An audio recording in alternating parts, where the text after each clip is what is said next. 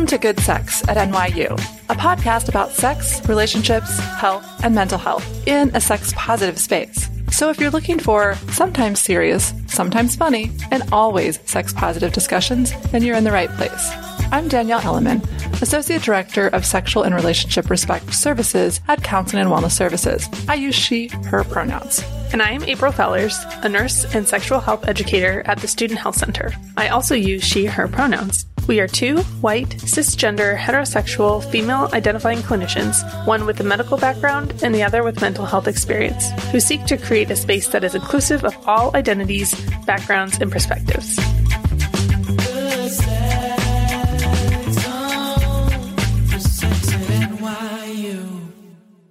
Activation warning.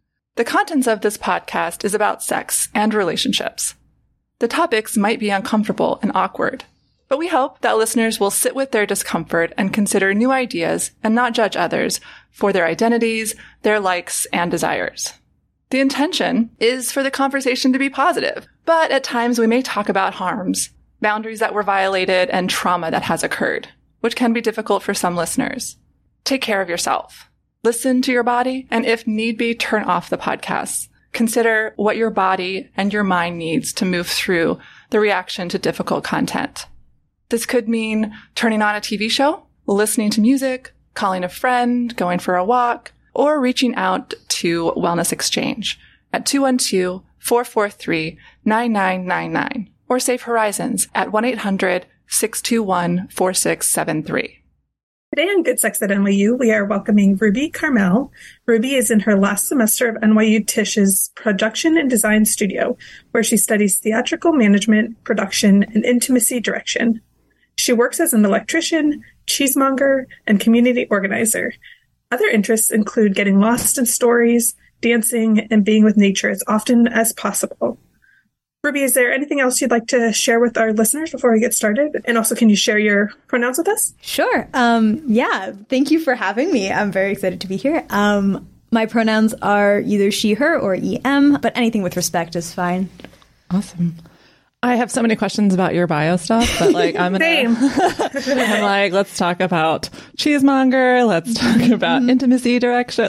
So many questions, but I'll move on. We want to try to make this space equitable. Mm-hmm. And so in order to do that, we want to let you know that we want to honor your boundaries. At any point there's a question that you don't want to answer, then just feel free to let us know. And we'll move forward. But if you want to turn any of these questions around, feel free to do that. We know that this takes a lot of vulnerability. So if you want us to also be vulnerable in that journey with you, then we're willing to be there with you. Thanks. Yeah. So, cool. With that said, can you tell us one thing that you enjoy about being part of the NYU community? Yeah. So I have an interesting trajectory with NYU. I'm a transfer student. So I came to NYU 2.5 years ago, and this is my last semester. And something I've appreciated coming from a very small liberal arts school is just how many different types of people make up the NYU community, because it's 60,000 something people, and that's just the student body. And so the idea that I come in with a specific set of perspectives and experiences, and then I could meet someone who the only thing we have in common is that we're NYU students. And the ways in which that prompts us to be better listeners and be more engaged in learning about difference. That speaks very much to what we talk about here on the podcast in terms of, and why we do this, right? Because you might think I have nothing in common with a lot of these people at NYU, and you might be surprised that some of these other things that we don't talk about as frequently might be actual similarities. Definitely. Yeah. So can you tell us about your first crush or current crush? Was it a real person, literary character, TV character, musician? Yeah, sure. So I think I have a vivid memory, and I couldn't really place it location wise, but in kindergarten, someone I'm going to say it was on the school bus or something. They were like, "Oh, do you have a crush on anyone?" And I had no idea what a crush was. I was like, "I don't know what this means." I was like, "I think it means you like being around someone or spending time with it, whatever." I was like, "Oh, there's this kid in my kindergarten class who lets me play with Legos with." And so I was like, "Oh, I have a crush on this person because we play with Legos together." And I was like, "This is not." And then in later years, I was like, "Oh, But that was, I guess, my first official crush. And then like over time, it's been like, oh, like, here's what a crush actually feels like, or what this is, or like, now I'm thinking about this person all the time. But yeah. I really like, though, that this person let you share their Legos with them. I mean, that's a good relationship honestly, sign, right? Still to this day, I'm like, if you let me play with Legos with you, I'm going to enjoy spending time with you. You share your Legos with me. Exactly. That is a really good green flag. Yeah, for sure. Can you tell us a little bit about your journey with personal boundaries and how they intersect with your communication skills and what that sort of experience has been like for you? Yeah, absolutely. So my mom's a therapist. Ooh. So that's my, like, the background I come from is like, we talk about our feelings, we talk about everything. Everything has some sort of emotional impact and connection, which I would say made me grow up with very little sort of shame around feeling things and expressing my feelings. And I feel very confident in articulating how I feel. But I also will say that, like, growing up, I was very much like a people pleaser and I like to fix problems. So in that, a lot of time it would be like, something's wrong, like, let me take care of it, let me fix it, and not sort of taking time to pause and be like, well, is that crossing a boundary for me? Is this something like I actually want to be doing or not? And like over time and, you know, being in therapy myself and like talking with everyone under the sun, just like the idea of like setting a boundary is actually like something that will help deepen a connection rather than like closing off connections. Because if I don't set that boundary with someone, they have no idea, first off, that like they're violating a boundary. But like my guard's always going to be up around them because they continue to cross this boundary. And so I'm not going to be able to relax and like be present with them in the same way I could otherwise. I think that's really powerful. The being able to set a boundary deepens a relationship. I just wanted to go back to, I think that's just such a good point. And like, I really deeply believe this and have a hard time embodying it for sure. I definitely like, I have a friend who will call me out for being like, when they're like, oh, how are you? And I'm like, oh, well, you know, like I had a hard day, and then I always like will qualify it with like, oh, but I'll be okay. And then being like, you don't have to be okay. Like it's not going to make the world end if you're not okay. So yeah. Yeah. And so many times when people say, how are you doing? And we just say, fine. Right. At least you're like trying to be honest about how you're feeling, but then you're like, but it's okay. It's okay. Yeah. It's like, I don't want to make this your problem. And it's like, sometimes it's okay. It doesn't have to be someone's to fix for it to not be okay. Yeah, they can just listen. Yeah. And they don't have to fix. I think that's another like really important thing to learn as a listener. Yeah. And that's part of good communication, right? Being a good listener, to be able to like, I don't have to fix it. All I have to do is listen. And listen is huge. That's the thing I'm definitely still working on for sure. Yeah. How do you see communication and boundaries pop up in your sexual or intimate relationships? I mean, for me, that's like everything. That's like number one foundational anything. First, just like I like to be like very blunt and straightforward about things, have conversations, like love flirting with people. Flirting is fun. But at some point, it's like, OK, are we actually interested in each other? What are our expectations? I think setting expectations early. I would rather set an expectation, like do the work to be like, oh, let's like sit down and like talk about expectations, like what we want out of this, than like 3 months down the road be like, this isn't working, and like have spent all that time and emotional energy to like then be there. So I think that's a big part of it. In terms of like sexual intimacy, like I play in kink worlds and like kink spheres. So like communication is everything there. So it's like before you are even like, I don't know, in a space alone together, it's like talking about limits and boundaries and all these things of like what is safe, what is healthy, what is like enjoyable for us, what is sexy and pleasurable, exactly, and like aftercare, like what's happening for an entire interaction rather than just like a moment. Yeah, April and I have talked. We had an episode on kinks, and we can learn so much from that community. And like the modeling, even just like I take that because I don't always play in kink, and some people do for sure. But like taking that model of like negotiation and like consent communication and into like any type of play and intimacy is like, oh, it's a great model for being able to like have honest, straight up communication. Yeah. Any relationship can benefit from not making assumptions, clarifying things, and it's like getting consent. Oh, how do you unwind? Great to know for anyone. Yeah. And how do you think that communication comes up when it comes to conflict? I mean, maybe it's in the BDSM kink world, but maybe it's just in regular relationships. How do you deal and manage with conflict when that comes up in your journey? I would say like the thing I have been working on for myself is like bringing stuff up when it bothers me. I feel like if someone comes to me, I'm like, great, let's talk about it. Let's like process. Let's like, I want to like own my stuff. Here's things you might not have been aware of that like affected me. But definitely the piece of like, oh, hey, like you crossed one of my boundaries. Can we talk about it?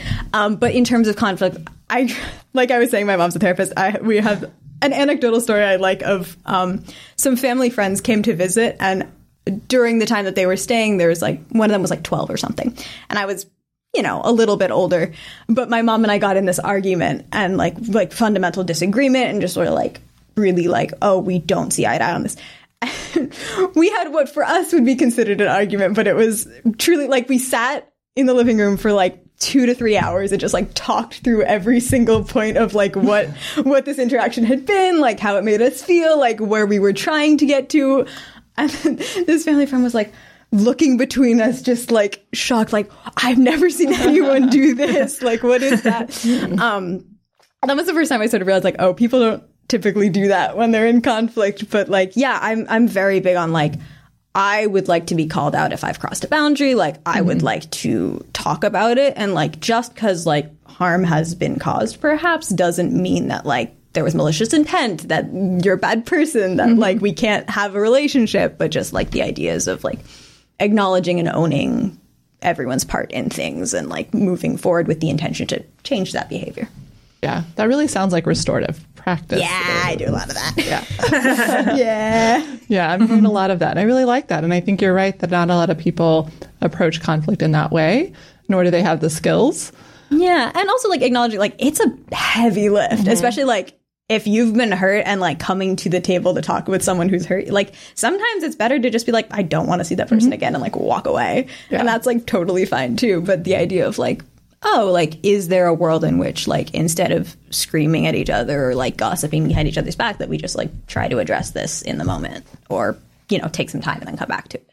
Yeah. Everyone does bring so much to conflict, like their past history, trauma, all of the above, right? Absolutely. And so it can be really complex when dealing with other humans. Yes. In conflict. So it's good that you have some good strategies and skills already set in place. Yeah, I hope so. I'm curious to bring in, we talked about your intimacy coordination work, and that seems like something that takes a lot of communication. Yeah.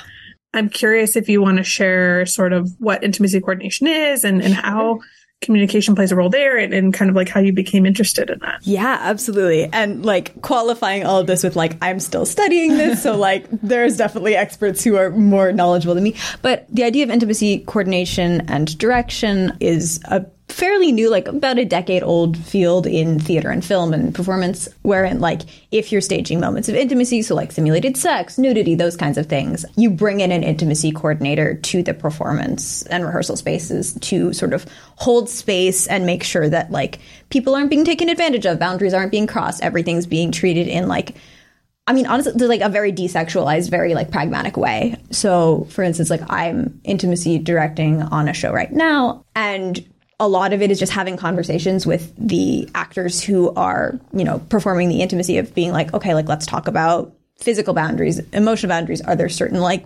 words we want, like, we don't use slang for body parts and things like that, but just like the idea of like really holding a container where it's like only the person performing the intimacy can give consent for that. It's not like the director can just be like, oh, and now you kiss, and then like they have to. It's like, okay, how are we going to do this? How are we going to make it safe? We're going to like tap in and tap out so that there's a container for it, like different ways of like making sure that like the care is held and like the space is being like made for that.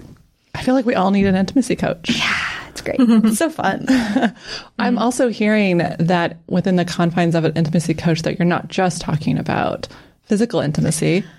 In terms of like union contracts and stuff like that, it's like you need an intimacy coordinator on set when there's simulated sex and when there's nudity. But a lot of people will opt to hire one for like moments of intense emotional intimacy, or like if there's a show with a lot of arguments or a lot of like family trauma or something like that, like things that are like really intense. And I think a lot of it, like we talk about, I do a lot of role play games as well, and we talk about bleed there, of the idea of like, okay, I'm embodying a character and I'm doing this, but same for the acting of like, I'm doing this stuff as this character and then I'm walking away, but the body doesn't recognize that you're playing pretend or not.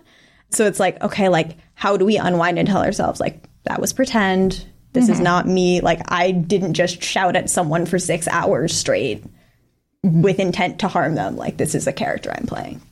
Yeah. So fascinating. Because often I think about intimacy coaches for the person who might be also experiencing like violence in a scene. But also I'd imagine that the person who is causing the violence would need that kind of emotional support as well. So sort of encompasses both characters and how and different kinds of support. Yeah. It's kind of, it makes me think of like aftercare in sex where it's like, oh, what works for me to unwind is not going to be the same as what works for anyone else. And like, being clear about like, oh, like I need time alone doesn't mean I had a bad time or I'm ignoring someone. It means like I just need to like process. Yeah. And that kind of thing. Yeah. And everyone copes differently too. Both somebody who's receiving violence or portraying violence might need different things. For the same thing. And different things might affect someone stronger than others. And like I was working on a show with someone who was like, oh, like initially was like, this is totally fine. And then like by like week 3 or 4 of doing this was like doing this every day is slowly like wearing away at me. Yeah. And so recognizing like lasting effect too. Yeah. Since we're talking about intimacy, I'm curious if we can talk a little bit more about how you experience the intimacy outside of maybe some of the traditional notions of what romantic and sexual intimacy is, right? Because I think oftentimes we do think of the physical and maybe even the emotional, but I know that there's like experiential, spiritual, intellectual. So I'm wondering how you experience that. Yeah, absolutely. Again, sort of like the way I was raised was very like open to like doing what, like I feel like a lot of times I encounter people my age or whatever who are like, oh, like, I don't know, I was allowed to like feel things or like let myself like do things. I've recently sort of like been reading works about pleasure activism, which has been super exciting for me. The idea of like, oh, like if this feels good and I'm not harming myself and I'm not harming anyone else, then why shouldn't I? Like that idea of like pursuing things that bring joy and bring pleasure. So for me, it's like, oh, like I love intimacy. I love being vulnerable, being close with people, being close with, you know, community, all of that. I think in terms of specific examples, like I this summer spent 3 weeks at a retreat. I call it a meditation retreat for short, but it was focused on interbeing, which is a Buddhist philosophy around interconnectedness with like all beings in the world. So like in a sheet of paper, you can see like the clouds that made the rain that grew the trees that like created this piece of paper. And so that like in that way, everything is connected and that the actions of any one person, any one being will have impact on everything else. And looking at that through like a climate justice lens and that kind of thing. But it was a community was 14 people. We were like living in tents, no technology, all of that, but like really like the idea of like focusing on community building. And they had this this guideline that I had never heard before of no exclusive relationships. So the intention being like, okay, yeah, like you're gonna like gravitate towards certain people naturally, but really making a point to like not spend all of your time with one person or a few people and like making space to connect with everyone who's there and who's present, which was a really, initially when I heard that, I was like, this feels weird, but then like embodying it and feeling like, oh, now I feel like I am comfortable being vulnerable with so many more people in so many more ways because of that. Yeah. Sounds like it had a really good impact. Yeah. I definitely would recommend. But I know it's not for everyone. Well, I like that it's also experiential. It's based on like a spiritual connection. And I'm also really loving that you bring up pleasure because I think oftentimes, you know, April and I talk a lot about pleasure being more than just sex. Yeah. Right? We need to like have joy in, you know, our body, but also so many other ways, so many different levels of pleasure that we overlook, we minimize. It makes me think of like, I hear this a lot of like people who are like college freshmen or whatever being like, I'm on my own for the first time. I can like go buy cake for dinner and like nobody's going to stop me. And like as an example, but like for myself, I often find like, oh, like I love silly things. So like I'll just like go buy bubbles and blow bubbles for a while or like get stickers and just like put them on my desk. Why not? And just things where it's like, oh, like you're grown up, like act mature, whatever. It's like, well, what's that in service of? And if it's I mean, partly not to get all like philosophically, whatever, but like in service of like capitalist workforce and like being the idea of like just being valuable for the labor you provide, but also this like what is really making me enjoy living life and being present, and what's going to make me feel like more myself. Yeah. There's actually some studies that show, and I can't quote them, but there are studies that show if you are able to access that childlike state a little bit more often, that builds resiliency.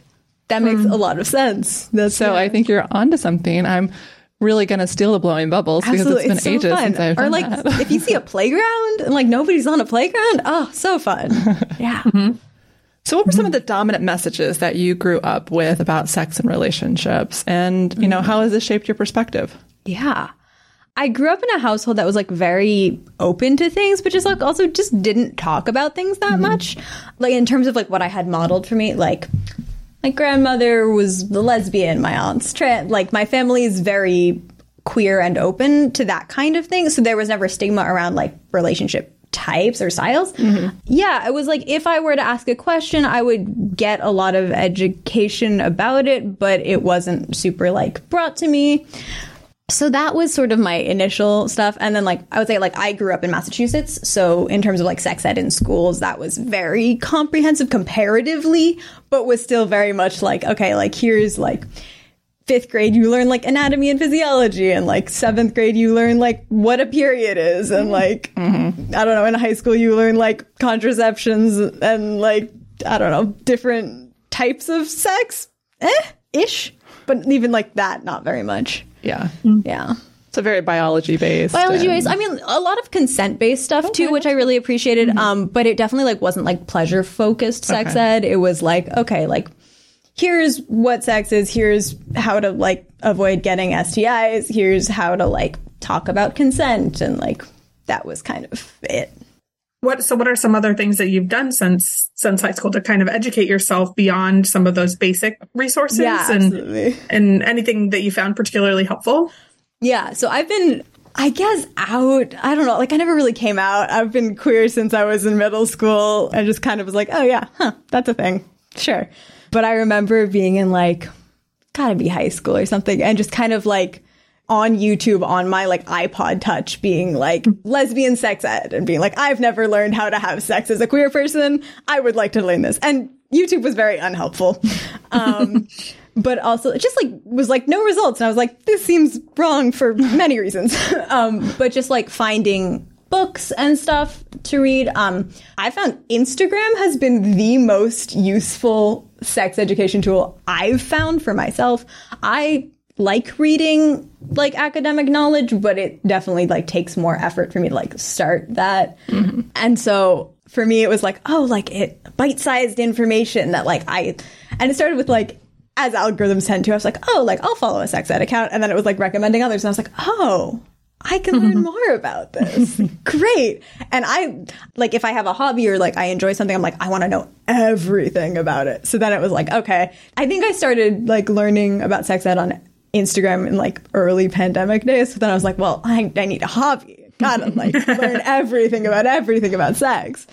So spent a lot of time down Instagram rabbit holes for sure. So there was some positive results or, you know, implications of the pandemic. I mean, you know, we gotta add a silver lining to something. Gotta have that. Yeah. Do you have a favorite or like top 2 accounts that you follow? Sex Ed with DB was the first one I found, but I think that account is less prevalent nowadays. Ask Goody is nice. There's more. I could find more. Well, you can also share them with us and we'll put them on our summary page of this episode. Yeah. And I would say like the thing about Instagram, especially nowadays, because everyone has an Instagram account or whatever. Like, and I say this as someone who like, doesn't use social media very much. But like, I like it for its educational purposes. But it's like, oh, like if I want to find like kink education, I can find an account like that. If I want to find something like there's people who like run sex ed podcasts like y'all. And then it's like, oh, like if I learn through podcasts, like I could find more podcasts or like different things like that.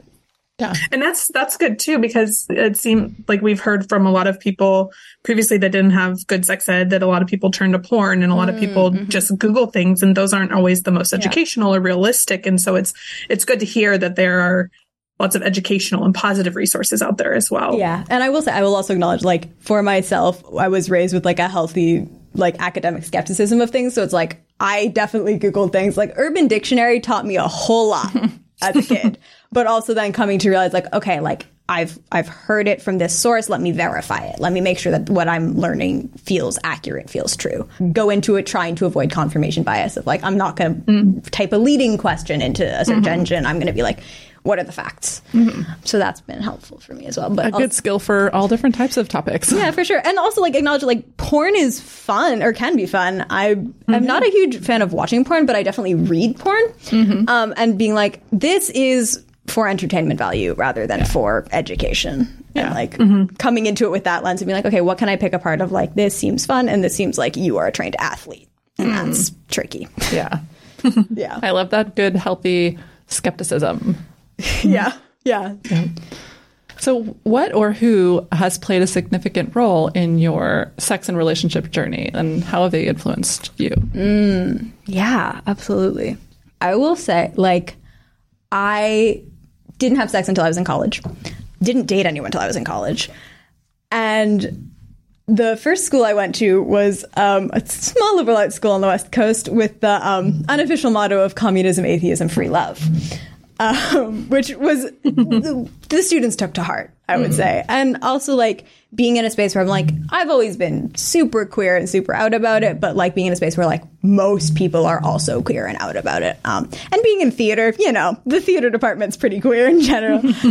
So I'd say like just being in that environment was definitely like, oh, like I tend to, until I feel like I am an expert in something, not even try to start anything, which is not a great skill. I'm trying to unlearn it because making mistakes is a great thing, can lead to a lot of learning and generative stuff. But being there was helpful to me in being able to feel like, oh, I can try things and they don't have to be super like new or scary or whatever for them to be like useful, or like learning what I don't like is as important as learning what I do like. So I think that was like a first like put like the nudge I needed to start exploring things. I will say like a big impact for me was I was in a long distance relationship during the pandemic for 2 years almost. And that was definitely like, that was fun in being able to like sort of put into practice things I had learned in theory of like, I have a partner I'm having sex with regularly. How do we have phone sex? Like, what is that?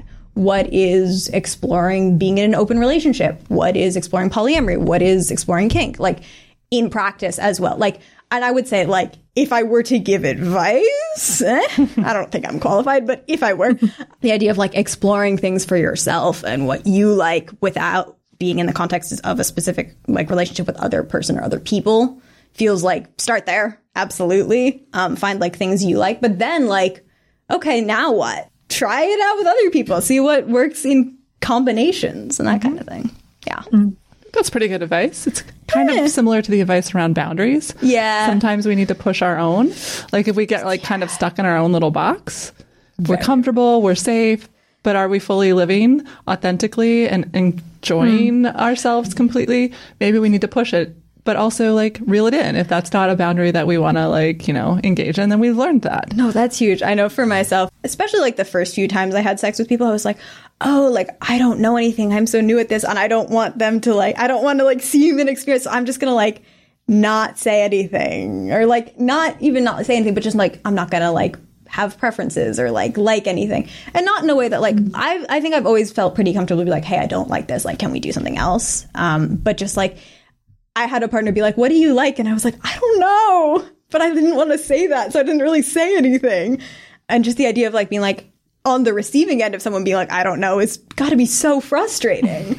And that like, even if it's like, hey, I'm not sure, but I'd like to try something, or just like being able to be like, here, let's try this and let's see what happens from there. And then we'll modify as we go. Yeah. We've talked about how a lot of times people discover boundaries by doing something that they're like, oh, I'm not sure if I really like that, but they're open, you know, and maybe something that somebody's never tried before. They're like, okay, yeah, let's try this. And then realizing like, nope, don't really like that. That has now become a boundary for me. Yeah. And I was just going to comment on the receiving end of someone not knowing what they like. I think that it can also be an opportunity for exploration. Yeah. And to turn people on to things. And so long as we're communicative, Like, let me know if something doesn't feel right. We can stop any second. Absolutely. Like, I'm not wielded to like this one thing we have to do. I'm open and like excited to help you explore that. Yeah. And also being like, okay to own the like, I don't know,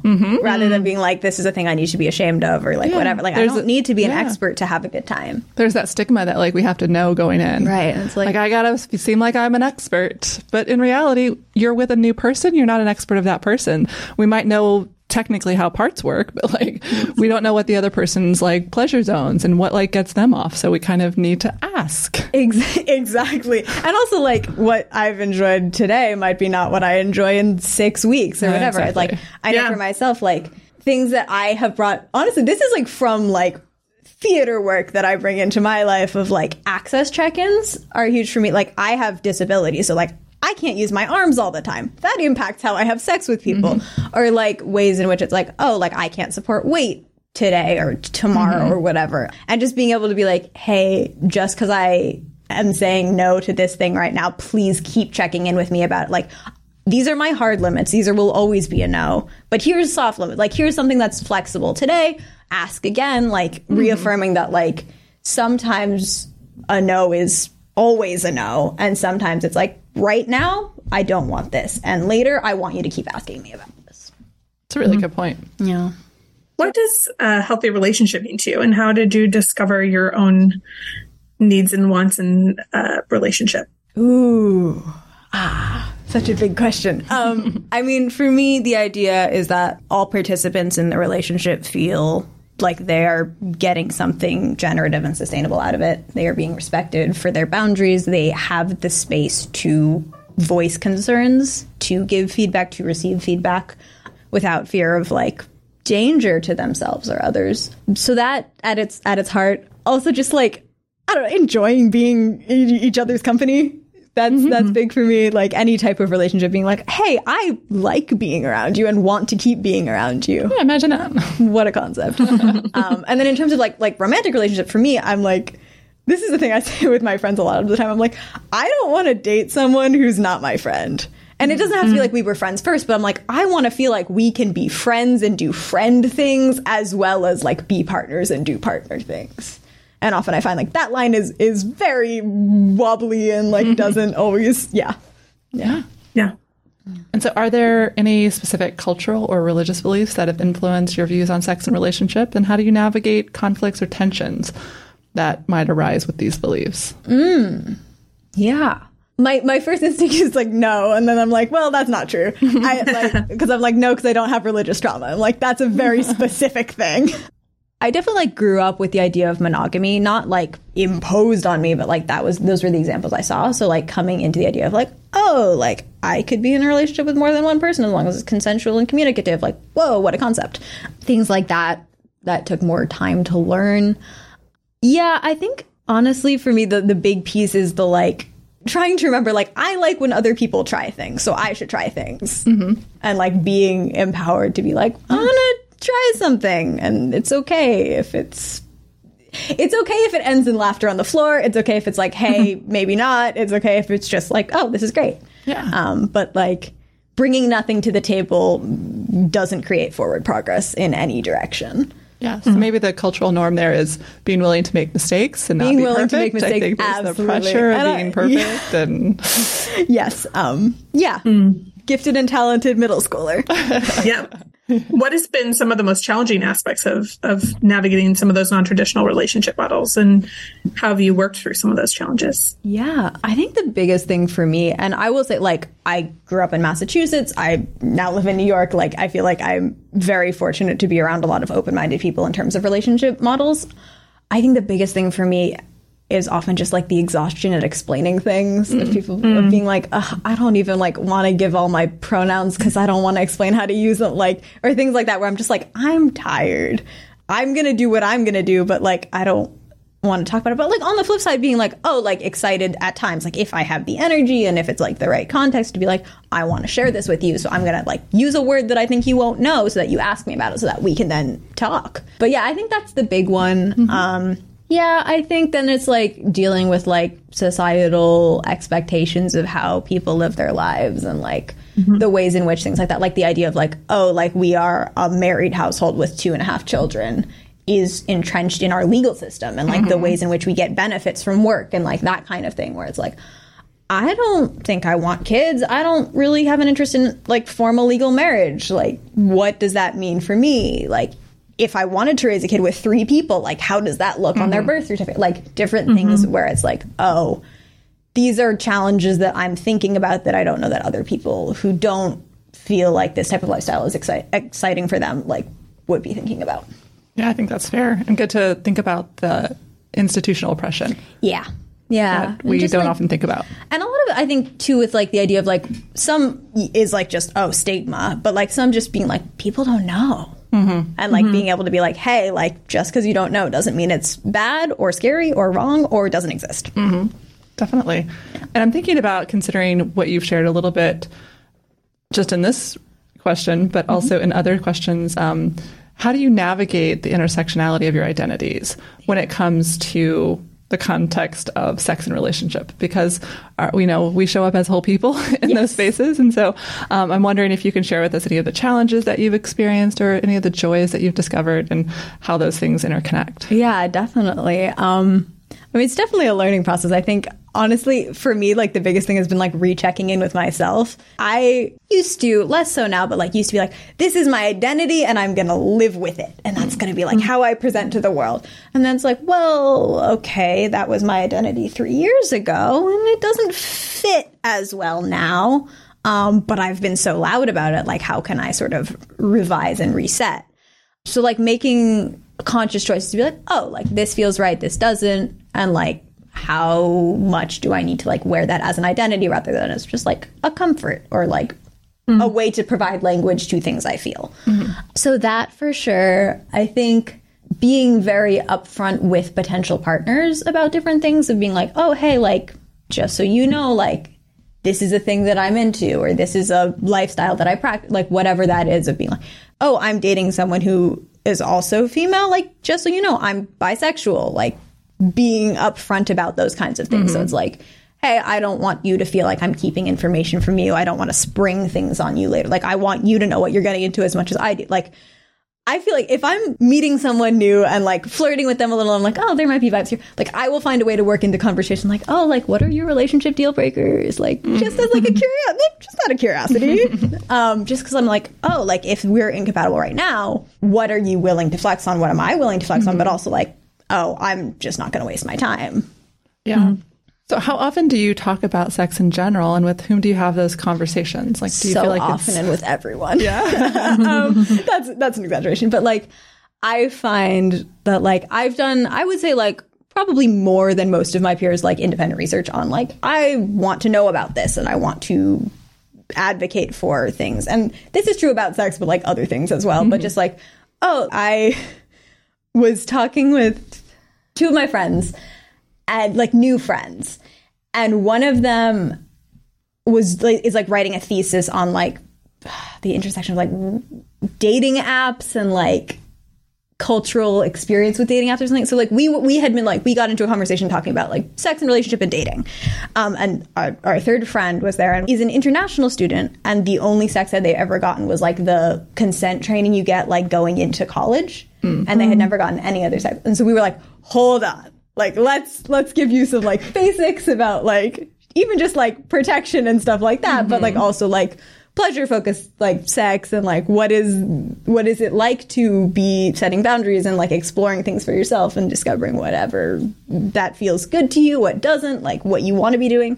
But I would say, just like to get back to the question, of course, time and place is important to be aware of, but I like very much, I'm like, yeah, like I'll talk about sex with people just I met 3 minutes ago. Like, I don't, doesn't bother me. And I find that like oftentimes either I'll learn something new or like I will have imparted something new to someone. And that's exciting to me. Connecting with you on there, I can have it anywhere, anytime. Yeah. And sometimes I have to like honor other people's boundaries. Yeah, that's a big one for me too. I'm like, I'm fine with it. Oh wait, you're not. Like, okay, I'm going to reel it back. Like, I have a couple friends who are like, don't make sex jokes around me. I'm like, great, I won't. And I'm like, oh, got to remember that. I've been at places where my husband will offer the information. Oh, my wife has a sex ed podcast or like all these things. And I'm like, oh, okay. I'm okay talking about this, but similarly, like, do you all want to have these conversations right now? And it's okay. We don't have to. How important is sex in your life and in your relationships? And have there been times when it's been more important or less important? Yeah, not that important, honestly. For me, it's like partly what I'm excited about in like an intimate relationship is the intimacy and closeness. Like, I want to be connected, but like, I don't know. I was talking to a partner over the summer and I was like, I care more about cuddles than sex. Like, I want to feel connected to someone. I want to have like deep, vulnerable conversations with them.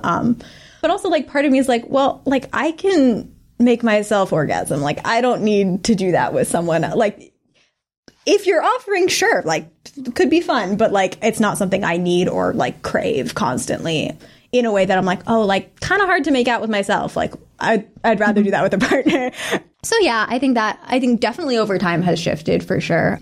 I remember like my first like real like long-term partner was ace, and acknowledging like asexuality, big spectrum, whole big spectrum. But like this person like didn't want anything to do with any kind of like romantic or physical intimacy, or not necessarily romantic, but like didn't want to kiss, didn't want to touch, like that kind of thing. And at the time I was like, oh, first relationship, I like this person, like fine, whatever. And then like coming into like after that being like, oh, actually this is something that I like more than that and would like to be consistent in my life.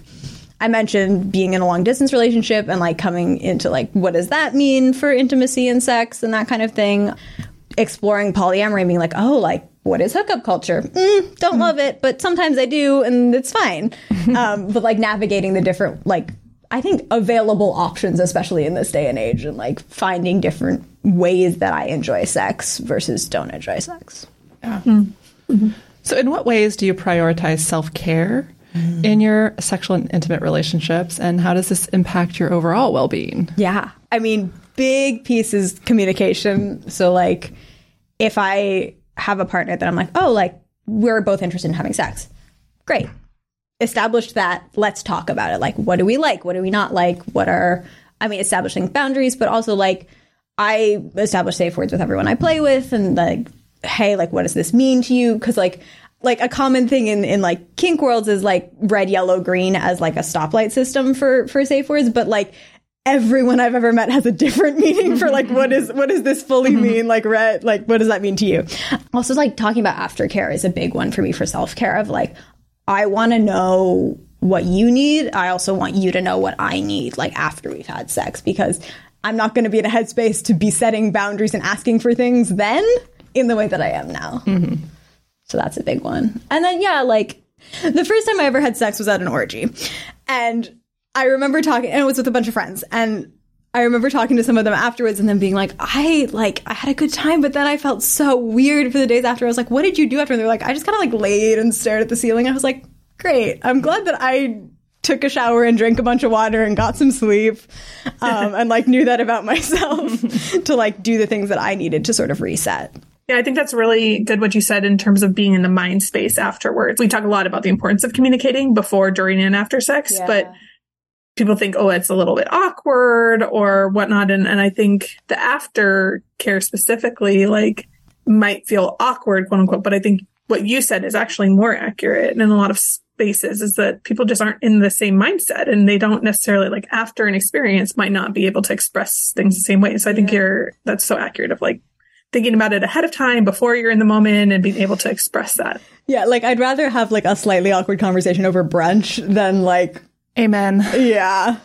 Awkward conversations can just lead to better experiences. Yeah. And I was like, in my experience, like, it's awkward to start the conversation. It's never going to not be awkward. Like, sometimes it's like less awkward than other, but like, oh, hey, can we like be formal about this and like write things down and like share lists and like I love a good spreadsheet, but like, it's not going to feel natural. But then it's like, once that's out of the way, the conversation tends to flow pretty well. And then it's like, oh, like, we're talking about things we like and enjoy. That's always going to be exciting. Yeah. So you mentioned before not being someone who wanted to give advice, but I'm going to ask you to give some advice to your younger self as you were becoming active sexually or having sexual urges, desires, or becoming, interested in relationships? Like, what kind of advice would you have given yourself? Yeah, definitely taking more time to figure out what I like. The idea of like, oh, I want to start having sex or like being in relationships now. Cool. I have spent so much time making sure that like the other person feels comfortable around me, or like they can set a boundary with me or whatever. It's like, all right, so now let's flip that around and like, what are things I want to ask for? What are things I want to say? Like, this is clearly something I don't want. Those kinds of things. And then also that sex toys exist. I think I didn't know that until I knew it, but like I was like not like, oh yeah, this is the thing I could use and would be fun to use until my 20s. There's a bit of a stigma around some of that too. And I'm not saying that impacted you, but I think for me, I was like, oh, only if I'm desperate. And yeah, and I also like I can't use my hands a lot of the time when I have sex. I'm like, sex toys, fantastic invention. Would recommend. Yeah, I agree. But I think like I had a bit of a stigma issue with that. And I think that that's just something I had to move past. And I hope that maybe the younger generations are better. But I feel like for me, like I didn't have access. That's a big one. I was like, ooh, but like you don't masturbate as someone with a vulva because like that's, and again, all horrible, negative, no, but oppressive. Absolutely. Yeah. And like I didn't masturbate until I was like 21. I'm just like the idea of like, I definitely had a misconception about sex toys as being like so expensive and so hard to find. It's like you can get a decent vibrator online in like discreet packaging for $15. Like, it may not last you very long, but right. like, but like, it's there. I mean, it depends on how much you use it. Budget friendly. Yeah. Well, we've made it to our last question. Ooh, excited. What does good sex mean to you? I think to me, good sex is everyone involved, like coming out of the experience, having had a satisfying time and like feeling like their boundaries were respected.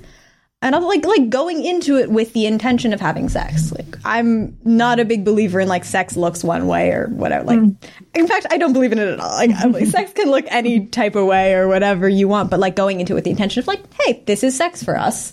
And then coming at it with like, oh, that was a great time. Like I enjoyed myself. Whoever I'm having sex with enjoyed themselves. And perhaps we want to do this again, perhaps we don't, but like we had a good time. Yeah, it like a positive experience, feeling like boundaries are respected.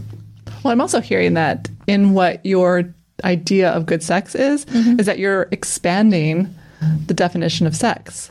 What we think of as sex is sometimes very limited, and opening that up to including maybe your cuddles, to including other things, so that way this is pleasurable. Yeah. What kind of pleasure am I seeking? I kind of accomplish in this moment? And the idea of like, I know like in high school, back to another story of like in sex ed class in high school being like, okay, sex is vaginal penetration, anal penetration, oral penetration. That's sex. It's like, well, I'm queer. I don't know what that that looks like for me. So being able to figure out ways of like, oh, like, setting intention felt like a very strong way to sort of denote that for myself, at least, of being like, oh, this is the intention.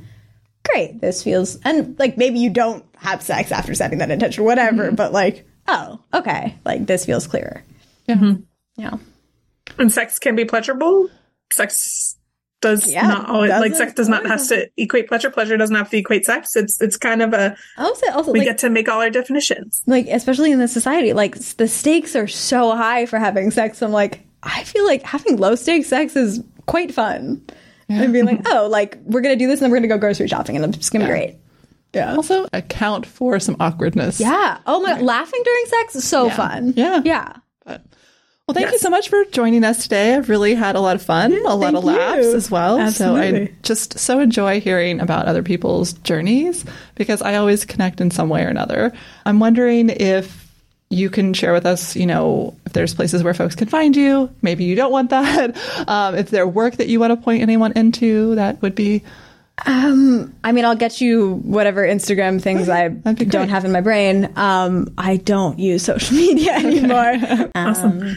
Anything else that you want to share on this topic or any questions you want to ask us that we didn't get a chance to? Communication is more scary the less you do it. And the more you do it, the easier it'll be. And the more models you'll have for how you like to communicate. That's an excellent point. Yeah. Yeah.